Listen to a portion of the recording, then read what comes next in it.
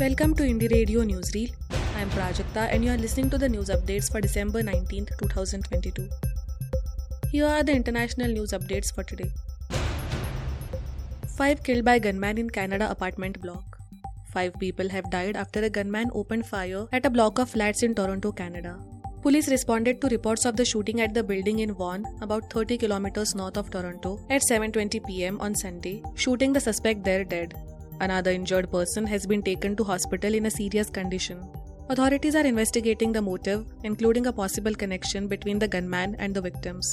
York Police Chief Jim Maxwell said that attending officers were met with a horrendous scene with numerous deceased victims found in different flats of the building.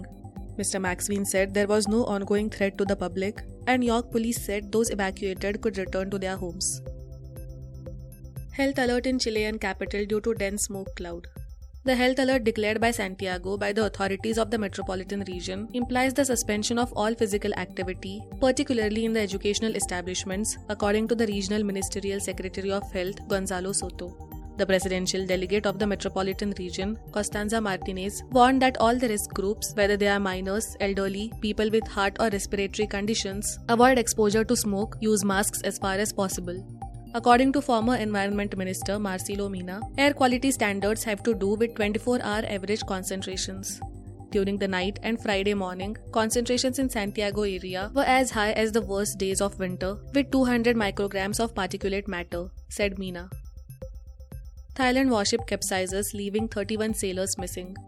The Thai Navy says that 31 sailors are missing after a warship carrying more than 100 crew capsized and sank during a storm in the Gulf of Thailand.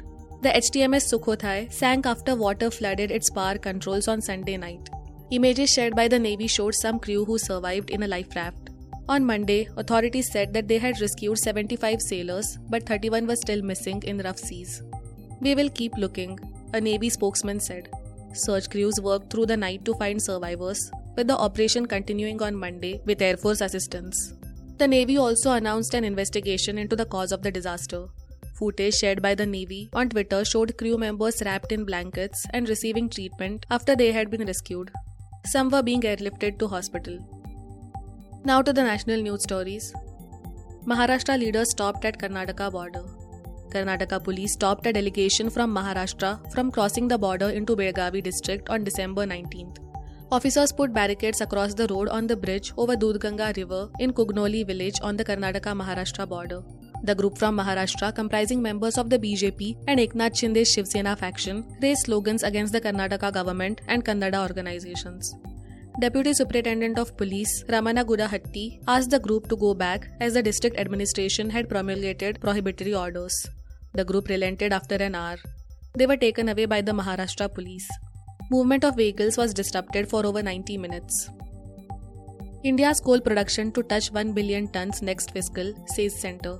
India's coal production will touch 1 billion tons in the next financial year from 900 million tons this fiscal ending March as the country gears up to stop the import of thermal coal by 2024-25. Union Coal Minister Prahlad Joshi informed Parliament on Monday.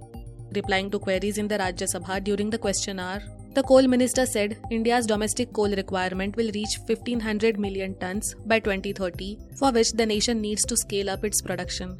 As far as production is concerned, in financial year 14, it was 566 million tons. This year, our total production will be 900 million tons. This means all our PSUs are producing to the optimum level, Mr. Joshi said in the Rajya Sabha.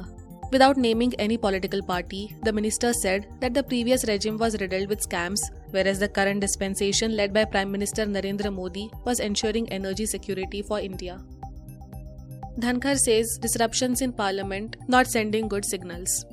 Rajya Sabha Chairman and Vice President of India Jagdeep Dhankar on December 19th said that disruptions of the House proceedings were not sending good signals and that he has asked certain MPs to see him in his chamber over last week's disruptions.